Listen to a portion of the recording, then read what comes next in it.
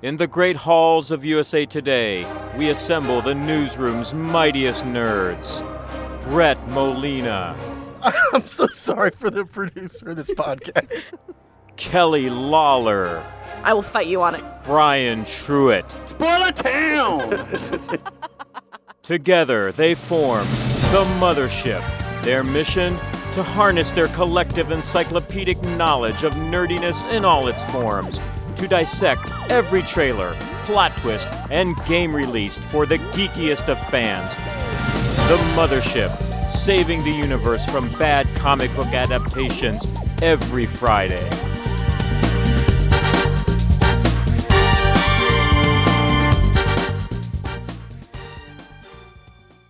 All aboard the Mothership, the geek culture podcast from USA Today Network. Thank you so much for joining us. Let's meet the crew, and it's pretty much just me. I'm Brian Truitt. I watch movies, but I do have some interesting crew members aboard today, some famous ones, so we'll get to that in a second. If this is your first time listening to us, welcome. New episodes of The Mothership drop every Friday, and you subscribe for free on Apple Podcasts or wherever you like to listen. And hey, while you're on Apple Podcasts, wouldn't it be swell if you could write a quick review about the show? By doing that, you'll be helping other fans who love nerdy pop culture find us, and as a thank you, we'll give you a very special shout-out on our next episode. So try it out. Tell us what you want to see from the show moving forward. It's all upside for you. And don't forget, along with leaving a review, you can also get in touch with us on Twitter. We're at MothershipPod, or you can send an email to mothershippod@usatoday.com. Now on to the main topic. Here's a clip. Who's that last contact with Mission Control? 3 weeks. We've lost contact with NASA and everyone else. It's just a glitch. You really believe that? I have to warn them about the conditions on Earth. Take a deep breath. There is an antenna stronger than ours. We get there, they'll hear us. Is anyone receiving this? It's gonna take a walk outside. Comms is still up.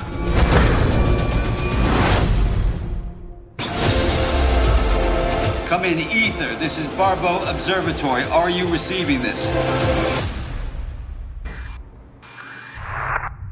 anyone out there?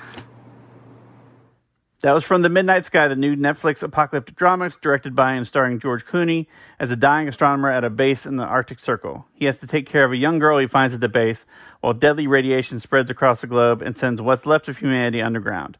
The scientist also has to warn a returning crew of astronauts coming back from a 2-year mission to see if a newly discovered moon of Jupiter is inhabitable, that Earth's probably not the greatest place to be right now. This week's special guests are 3 members of the spaceship Ether: Felicity Jones, David Oyelowo, and Kyle Chandler. Note, we do go to Spoilertown a little bit with the stars, so beware if you haven't seen it yet.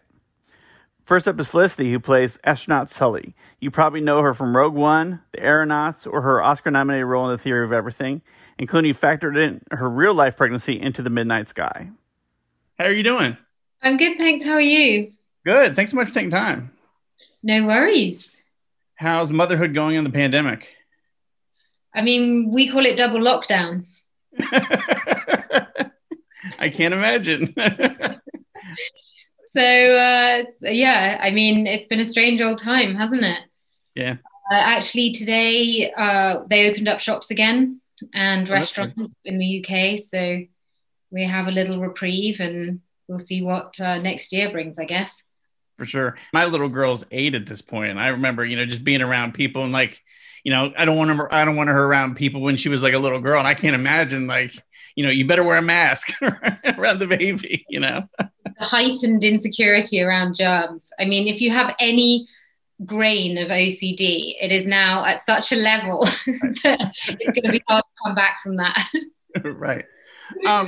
Midnight Sky is very much a movie about making connections between, 2 characters at the Arctic Circle, a crew of astronauts, but also kind of the connection between those two.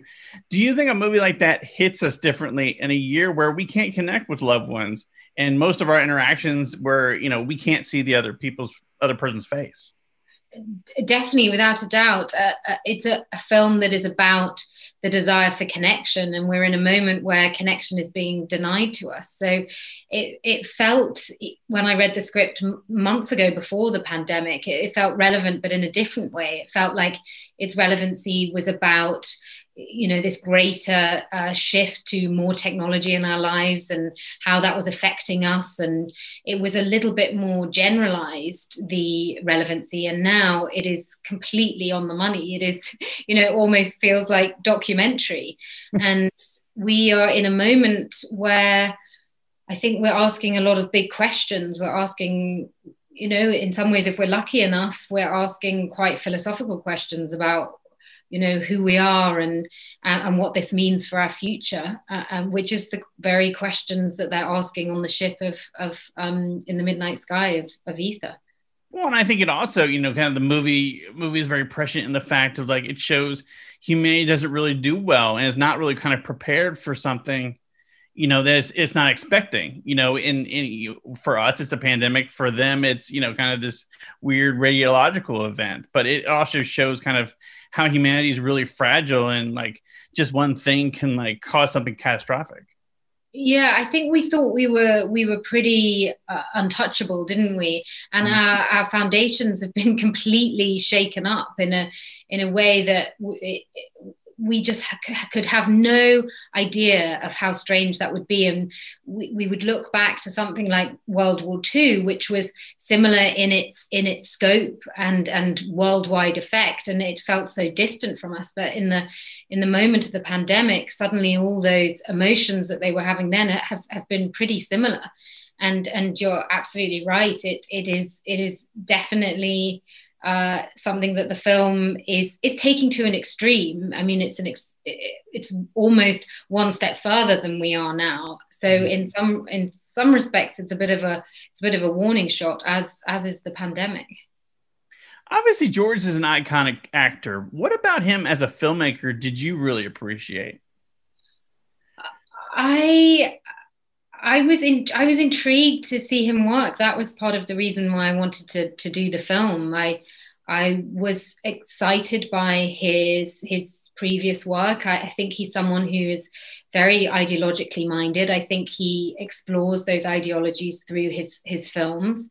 And he is someone who has a very great sensitivity. He has an intelligence, and he is extraordinarily efficient when he works. He knows exactly the story that he's telling. He knows every single shot. He knows what he wants from you, and is very clear and very kind in the manner that he works.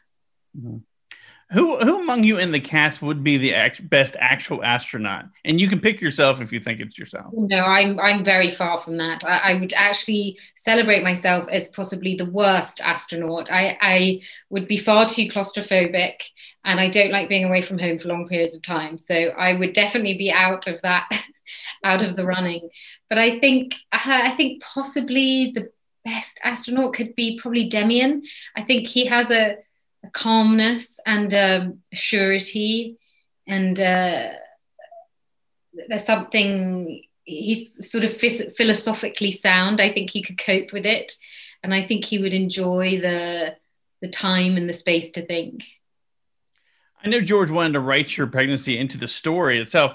Being in that state of mind with a child on the way, did it connect you to the material and themes of life and mortality differently than it might have if you weren't? Without a doubt, I think it intensified my appreciation of those themes. It always felt very instinctively that I was very attached to the role from the onset, and then being pregnant, I only felt more attached to it. I think exploring what the future of the world was and what is the future for our children became even more relevant. And it is a story that is about responsibility, and who do we have responsibility to, and the choices that we make and those decisions. And I found that, particularly that storyline between Sully and Augustine, very moving and touching. Mm-hmm. How far along were you when you started making it? I actually can't remember. I think, God, I can't. I think maybe I don't want to get it wrong. It's all blurred into one period of working, because I was doing another film before. I did The Last Letter, Okay. which I shot just before, and then I went straight on to The Midnight Sky. So I was pregnant for the duration of both those films, and The Midnight Sky was towards the latter half of my pregnancy. I know they probably looked out for you in terms of stunt work and, and some of the space scenes and stuff, but are there some that, you look back on them now and you're like, I'm kind of impressed that I did that, when I was pregnant? Well, I was really gung-ho. I was determined to do as many stunts as possible. When I first had that conversation with George, when I told him, I said, and I don't change any of the stunts. I'm very determined to do all of them, and we'll make it work. But in the end, and George was very kind in adapting those stunts, and I think also very sensible in a way that I was being very unsensible. So a lot of my stunts, I was very comfy. In fact, I had a very soft stool that I was sitting on, and I was giving the impression of zero gravity with a sort of wafting of my arms. So I had a pretty luxurious experience in the end. Well, that's good. They didn't put you in like the real like stuff that Brad Pitt and probably George had to go through in his space movies. No, I wasn't in that. There's that the sort of deathly rig, the 360-degree rig that apparently is particularly uncomfortable. No, thank goodness I was saved from that, and I was watching other people work really hard as I was just pretty chilled. I won't get into this until after the movie's out, but I really like the moment at the end because it, you feel, Sully and Adewale's weight of what they have to go do now, and they have that moment of like, okay, and then they get back to work, and then I really like that because I think that's kind of like, you wonder how you would feel in that situation where like, okay, well, you're the last of mankind. It's now up to you to kind of go, to repopulate another planet. What did you like? What did you personally like about the ending and what that said about the movie as a whole? Well, there's a strange peacefulness to the ending, isn't there? There's a pragmatism to it, which is quite interesting, having gone through a near apocalypse as we have over the last few months. It is amazing how the practical does just take over. Humans are incredibly resourceful, and they do keep going. they harness what skills they have, and they have a determination to survive, and that's what you see at the end. And I think also it's a celebration of love, in a sense. I think it's the love between Adewale and Sully that'll keep them going, and they're on to the next. Their focus is the future of their child, and ensuring that is a safe future. It's interesting to kind of see those two characters too, because usually when you see one of these space movies, there's like, they fit archetypes where there's a leader, there's the guy who kind of hates being the rogue, the guy who's the person who's trying to keep it all together. But those two, they keep it professional. You catch glances between them, and and touches and everything. But it's interesting, they kind of keep it professional as we see them dealing with the crew and everything. And everybody on the crew seems to like each other. What did you like about, in particular, you and David's dynamic in that?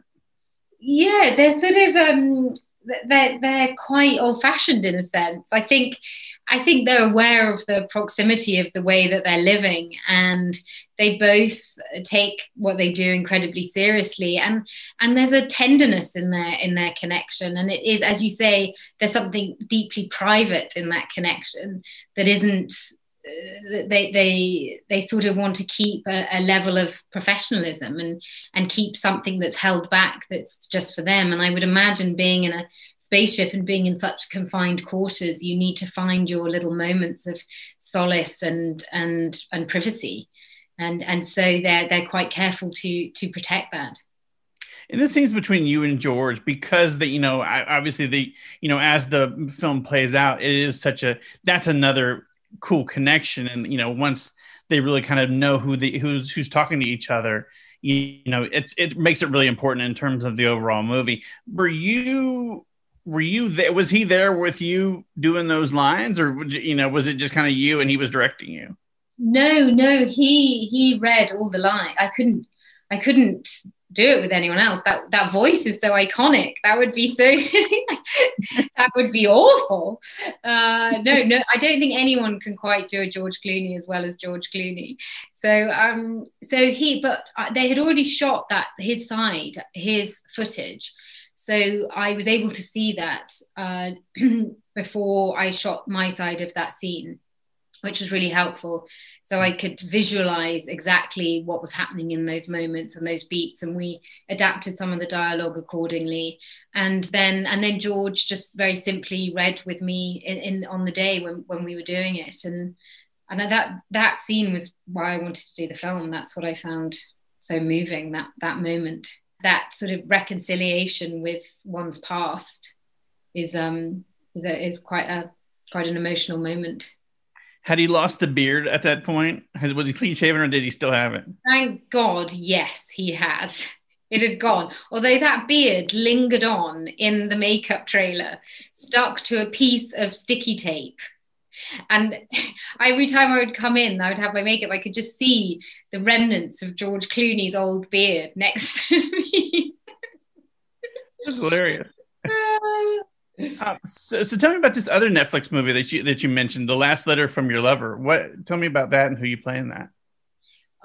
So I shot that, as I said before, Midnight Sky, and I play a character called Ellie Howarth, who is a young journalist living in London, and that was based on a book by Jojo Moyes, who just writes wonderful, humorous, very simply drawn, kind characters to play. And that was shot, we shot most of that in London, and Shailene Woodley is in it as well, who's phenomenal in the film. And it pivots between her story, which is in the 60s, and then my story, which is present day. Oh, cool. What's the best thing about being part of the bigger Netflix family now? I think it is, well, interestingly, I was given so much hope from watching The Queen's Gambit recently. I just thought it was so exquisitely written and so beautifully made. And I really enjoyed the subtlety and nuance of it. And I think that it is such a pleasure to be getting grown-up drama. I feel like we went through a bit of a moment where we lost that. We were moving between huge family films and then very small, tiny films. And it feels like we're starting to find a bit of a middle ground. And Netflix is very much at the forefront of grown-up drama. Well, now with Warner Brothers releasing their entire, 2021 slate on HBO Max and, theaters at the same day, I feel like, kind of streaming and theaters and everything, we're gonna see a new evolution in kind of how we view movies, and it's gonna meet the audiences where they are. Yeah, and I feel there'll always be a desire to go to movie theaters, and I actually think that desire will increase coming out of a pandemic. I think the two will sit happily side by side, but ultimately, with cinema, with television, it is always the best story wins. And when your story works, you get an audience. Audiences aren't stupid. Right. Thank you so much, Felicity. I appreciate it. Lovely. Thanks so much. All the best. Next up is David Oyelowo, who was nominated for playing Martin Luther King Jr. in Selma and also appeared in Queen of Katwe and A United Kingdom. Like Clooney, he's also a filmmaker, directing and starring in the upcoming family adventure, The Waterman. Nice to talk to you, Brian. Good talking to you. How are you doing, sir? Very well indeed. How are you doing in the COVID times? As well as can be expected. I'm healthy. I'm with my family. I'm happy. Good. So, kind of doing this movie, a movie very much about making connections. You have the two characters in the Arctic Circle, you have a whole crew of people, and then you have the connections being made between those. Do you think that hits us differently this year because we can't connect with loved ones normally? And, even the public interactions with other people, you can't even see somebody's face. There's no question that this film has become something other than it was when we shot it. When I first read it, what I loved about it was the fact that the characters, as you say, were looking at themes like connection and responsibility and leadership and looking after the planet and the lack of connection, poor choices, good choices made professionally and personally. But at the end of the day, it was a big sci-fi space movie that inherently is sort of rooted in fantasy and escapism. And, you know, we finished shooting the film early February and then all went to our homes. And within a month, we're in a world that had fundamentally changed. And when I then saw the film more recently, it was an entirely different movie in feel and tone than was in my head when we shot it. It was no longer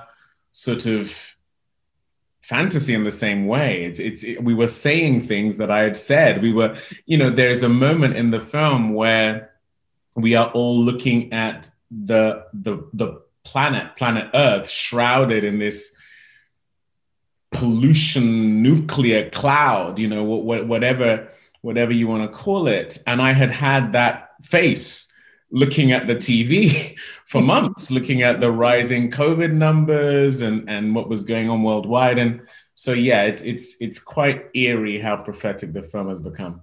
Well, also, I think, you know, it's a little prescient too, because it shows how fragile humanity is, you know, and that in the movie, it's obviously a lot more catastrophic because it's this radiological event, you know, or something's happened, you know, and it kind of creeps all over the planet and just kind of gets the Arctic Circle last or the poles last. And this one, you know, it's just, it's not as bad, I guess, but, you know, it just shows us how prepared we weren't for such a thing, especially in this country where, you know, people can't even wear masks. You know, they got to have a freedom of mass thing. You know, it just shows you how, you know, how we really weren't prepared for something like this, both on screen and off. Yeah, I think our fragility has been handed to us in quite a dramatic way. But I think you're right. Unlike the film, I think in life, in humanity right now, we are being afforded an opportunity for a reset. We are being afforded an opportunity to do things better going forward, whether it's how we treat each other, how we treat the planet, how we run things governmentally. You know, there's so many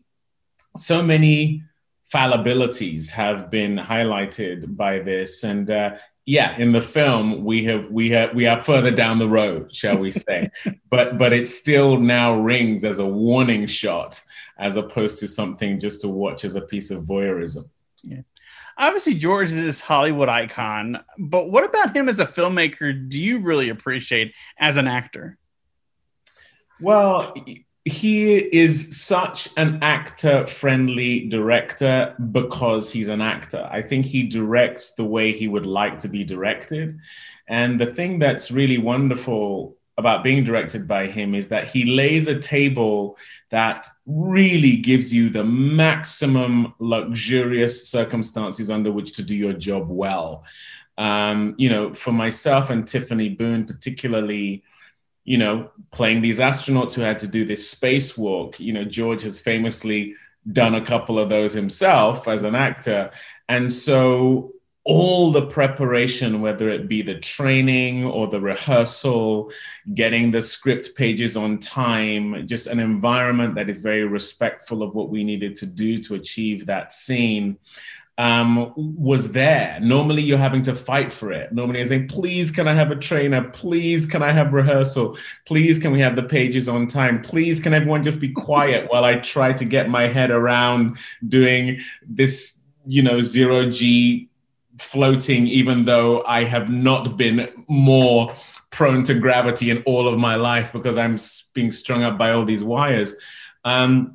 So that's the sort of obvious luxurious thing about being directed by George. But the thing that's just so wonderful about being around him, for me, who is someone who aspires to some of what he's done, not only as an actor, but as a producer and a director as well, is how humble, self-deprecating, and keen to share his own failings he is.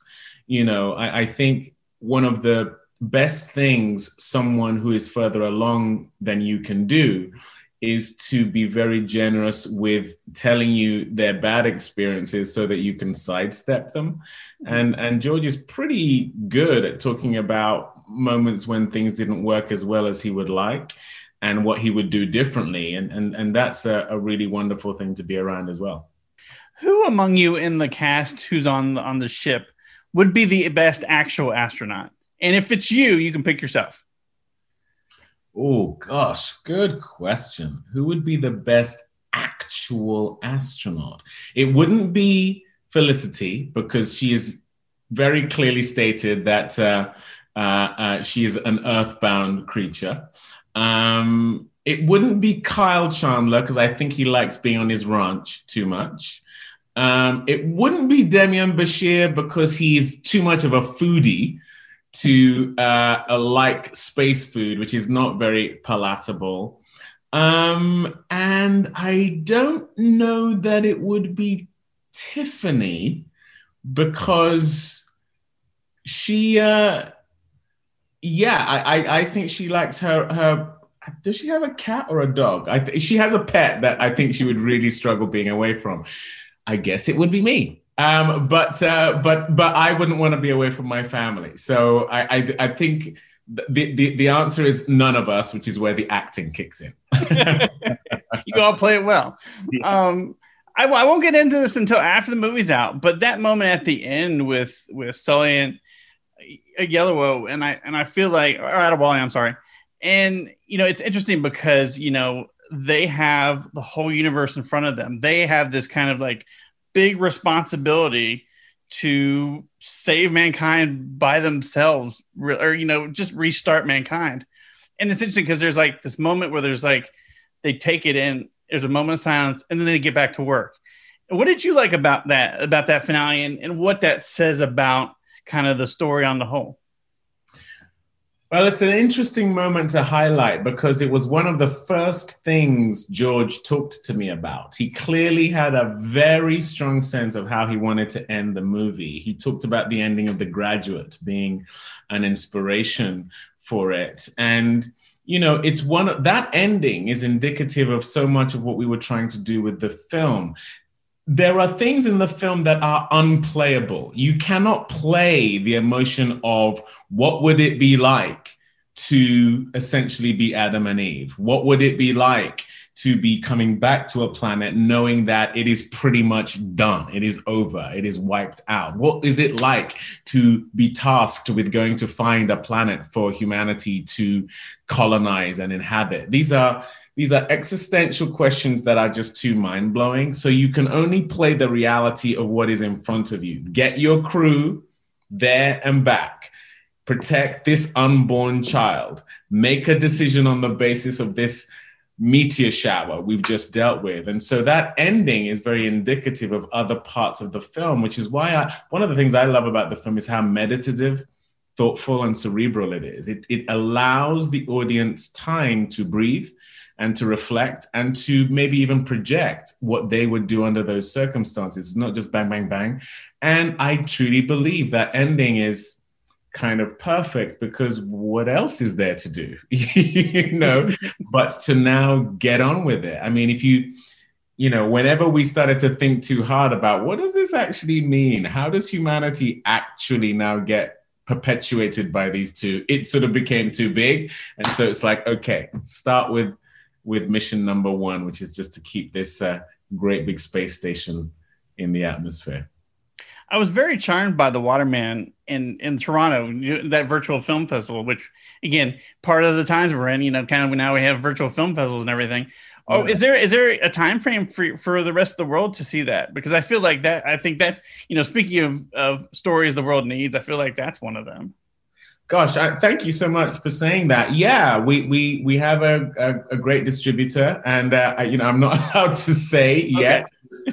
People will probably get mad at me. People like making announcements, I guess. But yeah, that film will be touching down at some point. Within the back end of the first half of next year. Okay. God willing, we're all hoping that we'll have more of a sense of, are people going to movie theaters? Are they watching films only on streaming? But either way, we're trying to make a decision that is best for the film and means that the maximum amount of people get to see it. But thank you for saying that. Well, as a filmmaker, making films and putting them out right now, when you have something like today with Warner Brothers putting their entire next year's slate on HBO Max and theaters on the same day. Yeah. And, as a filmmaker, what do you feel about that? And just kind of like, obviously you have this baby of yours that you want on a big screen, you want people to see, and yet you have this pandemic. And there's so many kind of things involved. What do you think the future is going to look like? I actually think the future is going to be great for film. I just think it's going to be different. I think to be in a movie theater, Hollywood, filmmakers in general, you're going to have to really up your game because basically the audience are the winners in all of this. World-class content is about to be beamed straight to your devices, when you want it, how you want it, whenever you want it. And if that's the case, then to get an audience to leave their home to go and see a movie in a theater, it's going to have to really be special. I personally think the genie's out of the bottle. I don't think it's going to be quite what it was before, but I think it's going to be more democratized. I think it's going to be more egalitarian. I hazard a guess that the movie star is a notion that is going to be pretty much dead.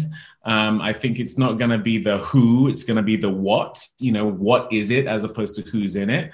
And then occasionally it's going to be who's in it, who's in the right thing, depending on what it is, But to be perfectly frank, as a Black filmmaker, as a Black actor, there are several avenues, several portions of the business that have been historically, traditionally challenging for me to infiltrate. And that's becoming less the case because the audience are beginning to tell us exactly who they want to see, when they want to see it, how they want to see it. And it's different than what, Hollywood has told us they want to see and how they want to see it and with whom.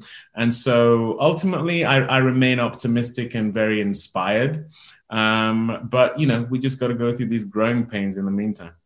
I think, to your point, too, I feel like kind of with Steve McQueen's Small Axe series on Amazon and in movies like Ma Rainey's Black Bottom and Defy Bloods and kind of Netflix and Amazon and Hulu, I feel like kind of they're showing these films with people of color directing them, and writing them and starring in them and telling these stories that like have not been on big screens. So I feel like that's kind of meeting the audience where they are kind of better, and they're out there for people to see and watch more than they ever have been. So I think that's a good thing too.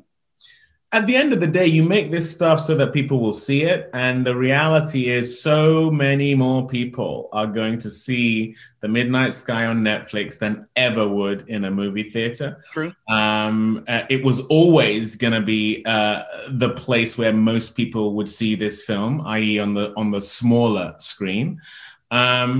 And yes, The Midnight Sky specifically was designed for the big screen. I mean, when we were making it, the notion was to have it do an IMAX theater run primarily before even being on Netflix. But, unfortunately, we're not being afforded that. I spoke to my son, one of my sons the other day, my 12-year-old, who was watching a show and told me he prefers watching it on his phone under a blanket. And I'm like, what on earth? That is so bizarre to me, but I guess it's a generational thing, that they are watching stuff very different. My kids don't watch television. They watch YouTube and they watch Netflix. Yeah. And that's just was not my experience. And so we've just got to acknowledge that things have changed. Before you go, have they seen Midnight Sky yet? They haven't. We were actually going to have a drive-in screening of it this week, but it got canceled because of COVID. So, again, it's gonna be on our premieres. We're gonna be a virtual premiere next Tuesday at home. So, welcome to the new world. Thank you so much, David. I really appreciate you taking time. Thanks, Brian. Nice to speak to you. Finally, here's a guy that anybody who ever watched Friday Night Lights will know and love. Kyle Chandler was one of the greatest TV characters in history as Coach Eric Taylor, and he's also been in movies such as King Kong, Super 8, The Wolf of Wall Street, Game Night, and the upcoming Godzilla vs. Kong. Thank you for having me aboard. Oh, of course. How are you doing in all this stuff? Oh, just fantastic. It's like a train load of nightmares. Everything's great. Well, at least you got this movie coming out about, a bigger nightmare than actually we're dealing with. So that's nice. Hey, listen, compared to 99.999% of the people going, I'm in good shape, and we've got everything we need. And our family's good, and out of all of this, it's drawn the family closer. So we're trying to keep the positive from all this negative, and one step at a time. That's the truth of the matter. That's cool. Well, do you think Midnight Sky, which is, it's a movie very much about making connections, whether it's, in an Arctic Circle with two people, or with a crew of astronauts, or, and actually in the scientists with the astronauts, do you feel like this movie hits us different in a year where we can't connect with loved ones like normal? And in most of our interactions, we can't even see the other people's face. Oh, of course. I mean, from the film that I set out to make to the film that it's become due to the last 10 months, it's two different stories. My daughter's on the West Coast right now. She might not come home for Christmas, because people are telling her, don't come home. What's George Clooney's character saying to these astronauts? We can't see our loved ones, so instead we're looking at them on video and our telephones and Zoom and what have you. Just very similar to how I saw my wife in the film, and how the other characters are seeing their families. These tapes that have been sent to them.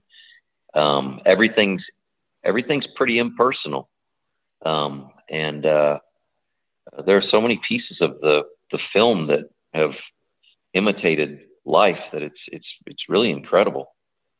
Well, I do have to say, you have one of the movie's most really emotional moments when Mitchell is having breakfast, hologram of his family, just quietly eating and enjoying it, even though they can't be there with him. He's there in spirit with them. I mean, and there's so much kind of going on in this movie. Just that one quiet scene tells you so much about that character and what he wants out of life and how he can't wait to get home. Yeah, that's, and that's one of when I first read the script, there are a few moments like that in the script. Myself and Damien, when Damien comes up and says he'd like to join me, and there are a few moments in this script that are an actor's dream come true, to be able to have the silence and to be able to play those moments.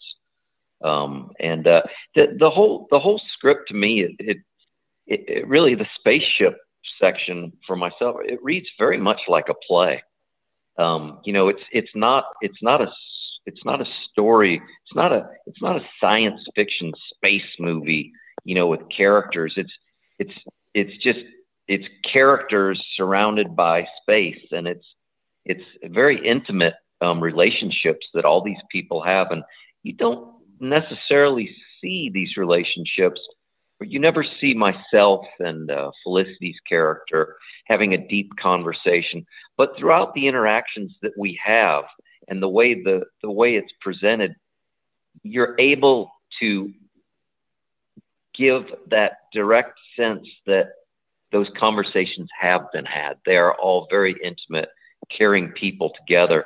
They have to be, due to their quarters and how close they are and what's happening. And that immediately built an intimacy within, I speak for myself, I guess, but it built an intimacy for myself stepping on board this ship with these other actors.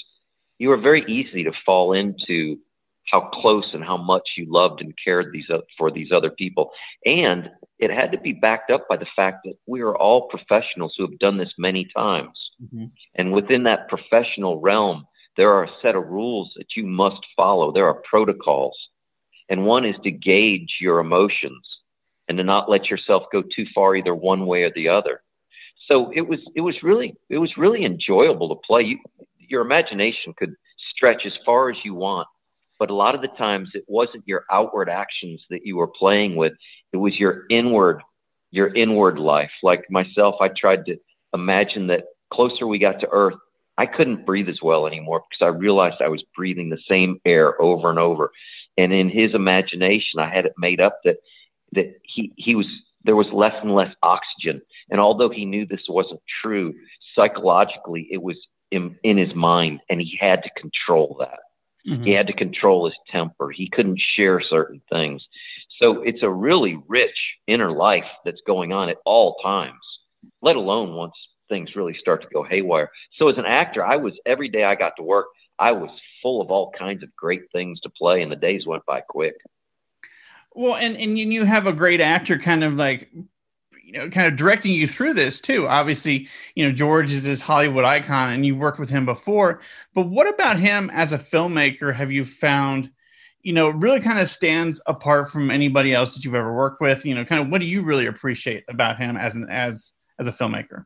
Well, every director has I'm bringing this off the top of my head. I haven't thought about these questions, deeply, but off the top of my head, George Clooney, and you have a sensibility about him, his humor and his fun, and what I find interesting is that really when you're working with directors, what you want is for them to come up with something that you've never thought about before, and to say, hey, try this, or they give you a word, or these magical moments, and George is that way, but when he says, hey, try this,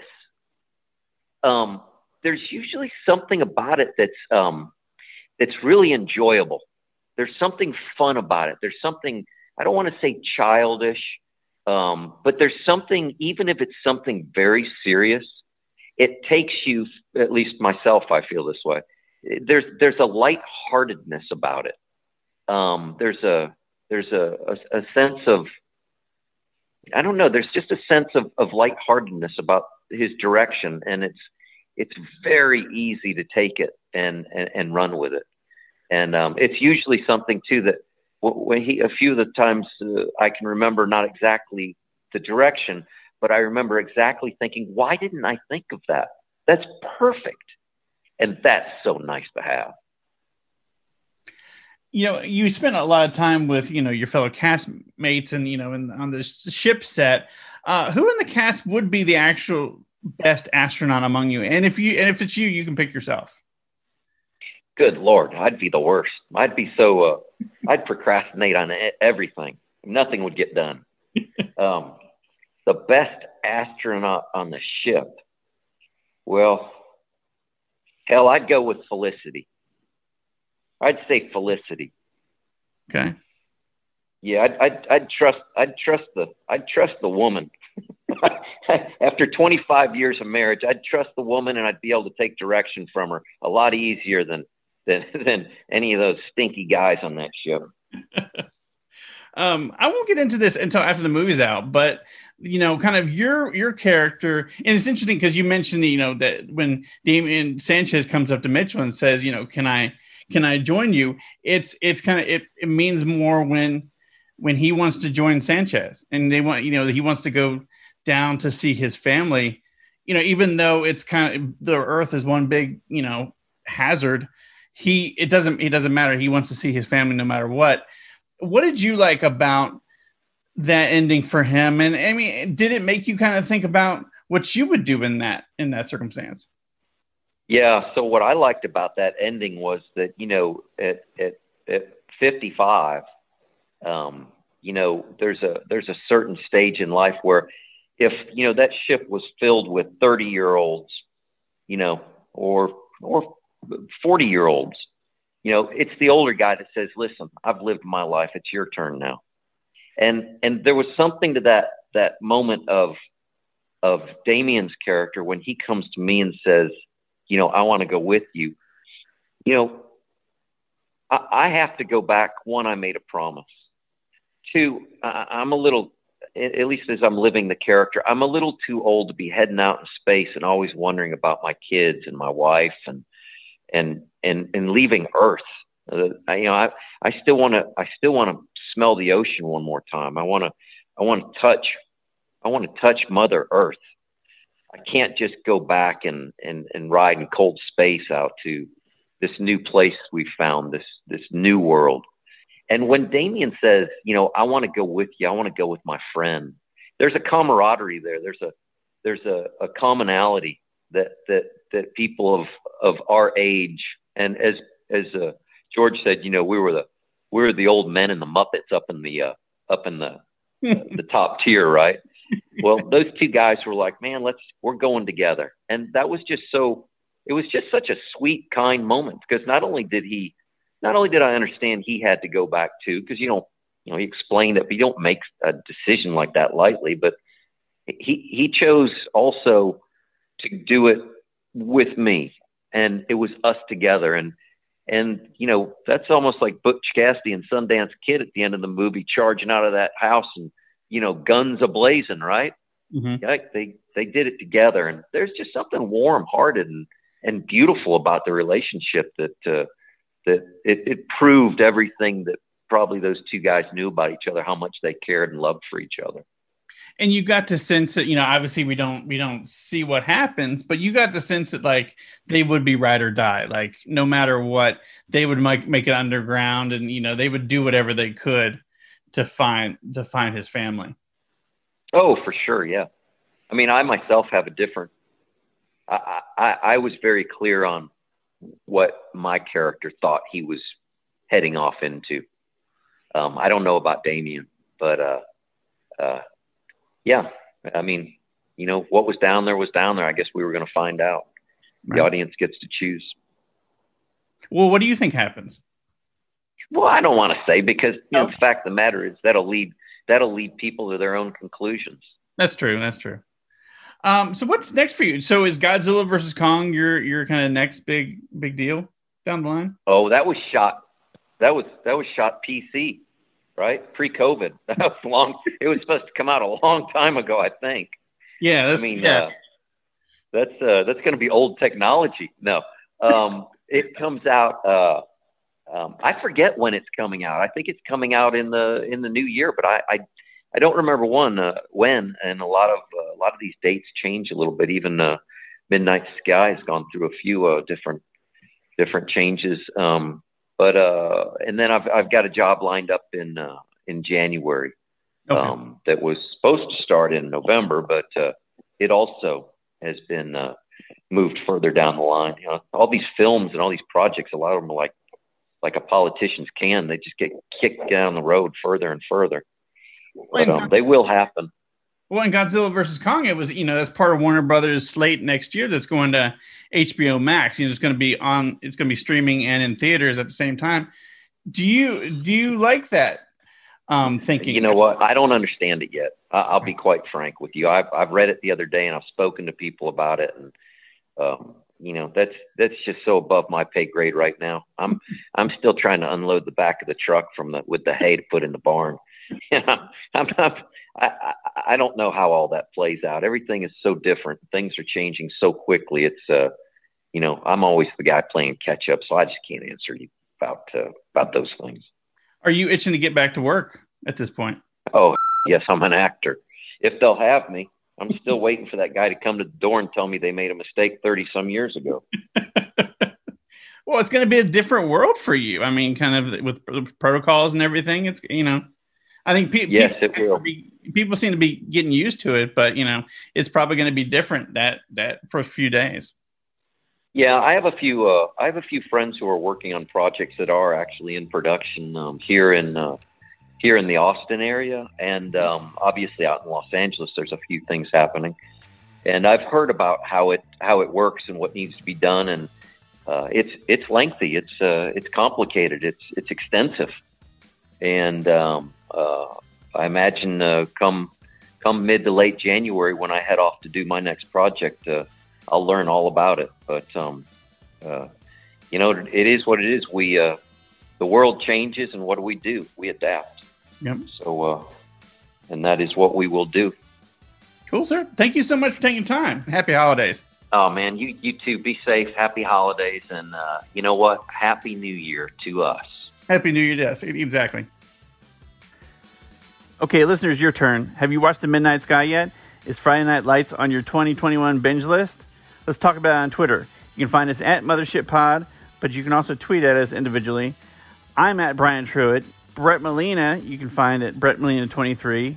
And there's also Kelly Lawler at KLaws, KLAWLS. And most of us should be back next week. And don't forget, you can email us too. We're at mothershippod@usatoday.com. But we're going to wrap up things here. Thank you so much for listening. Special thanks to our pilot/producer of the Mothership this week, Natalie Boyd. If you like the podcast and don't want to miss an episode moving forward, you can subscribe to the Mothership for free on Apple Podcasts. And while you're there, how about leaving us a rating or review? It helps other people find the podcast. But if Apple Podcasts isn't your thing, you can find us on SoundCloud, Stitcher, pretty much anywhere you listen to podcasts. And also Spotify. We're also on Spotify now. Until next week, nerds out and Happy New Year.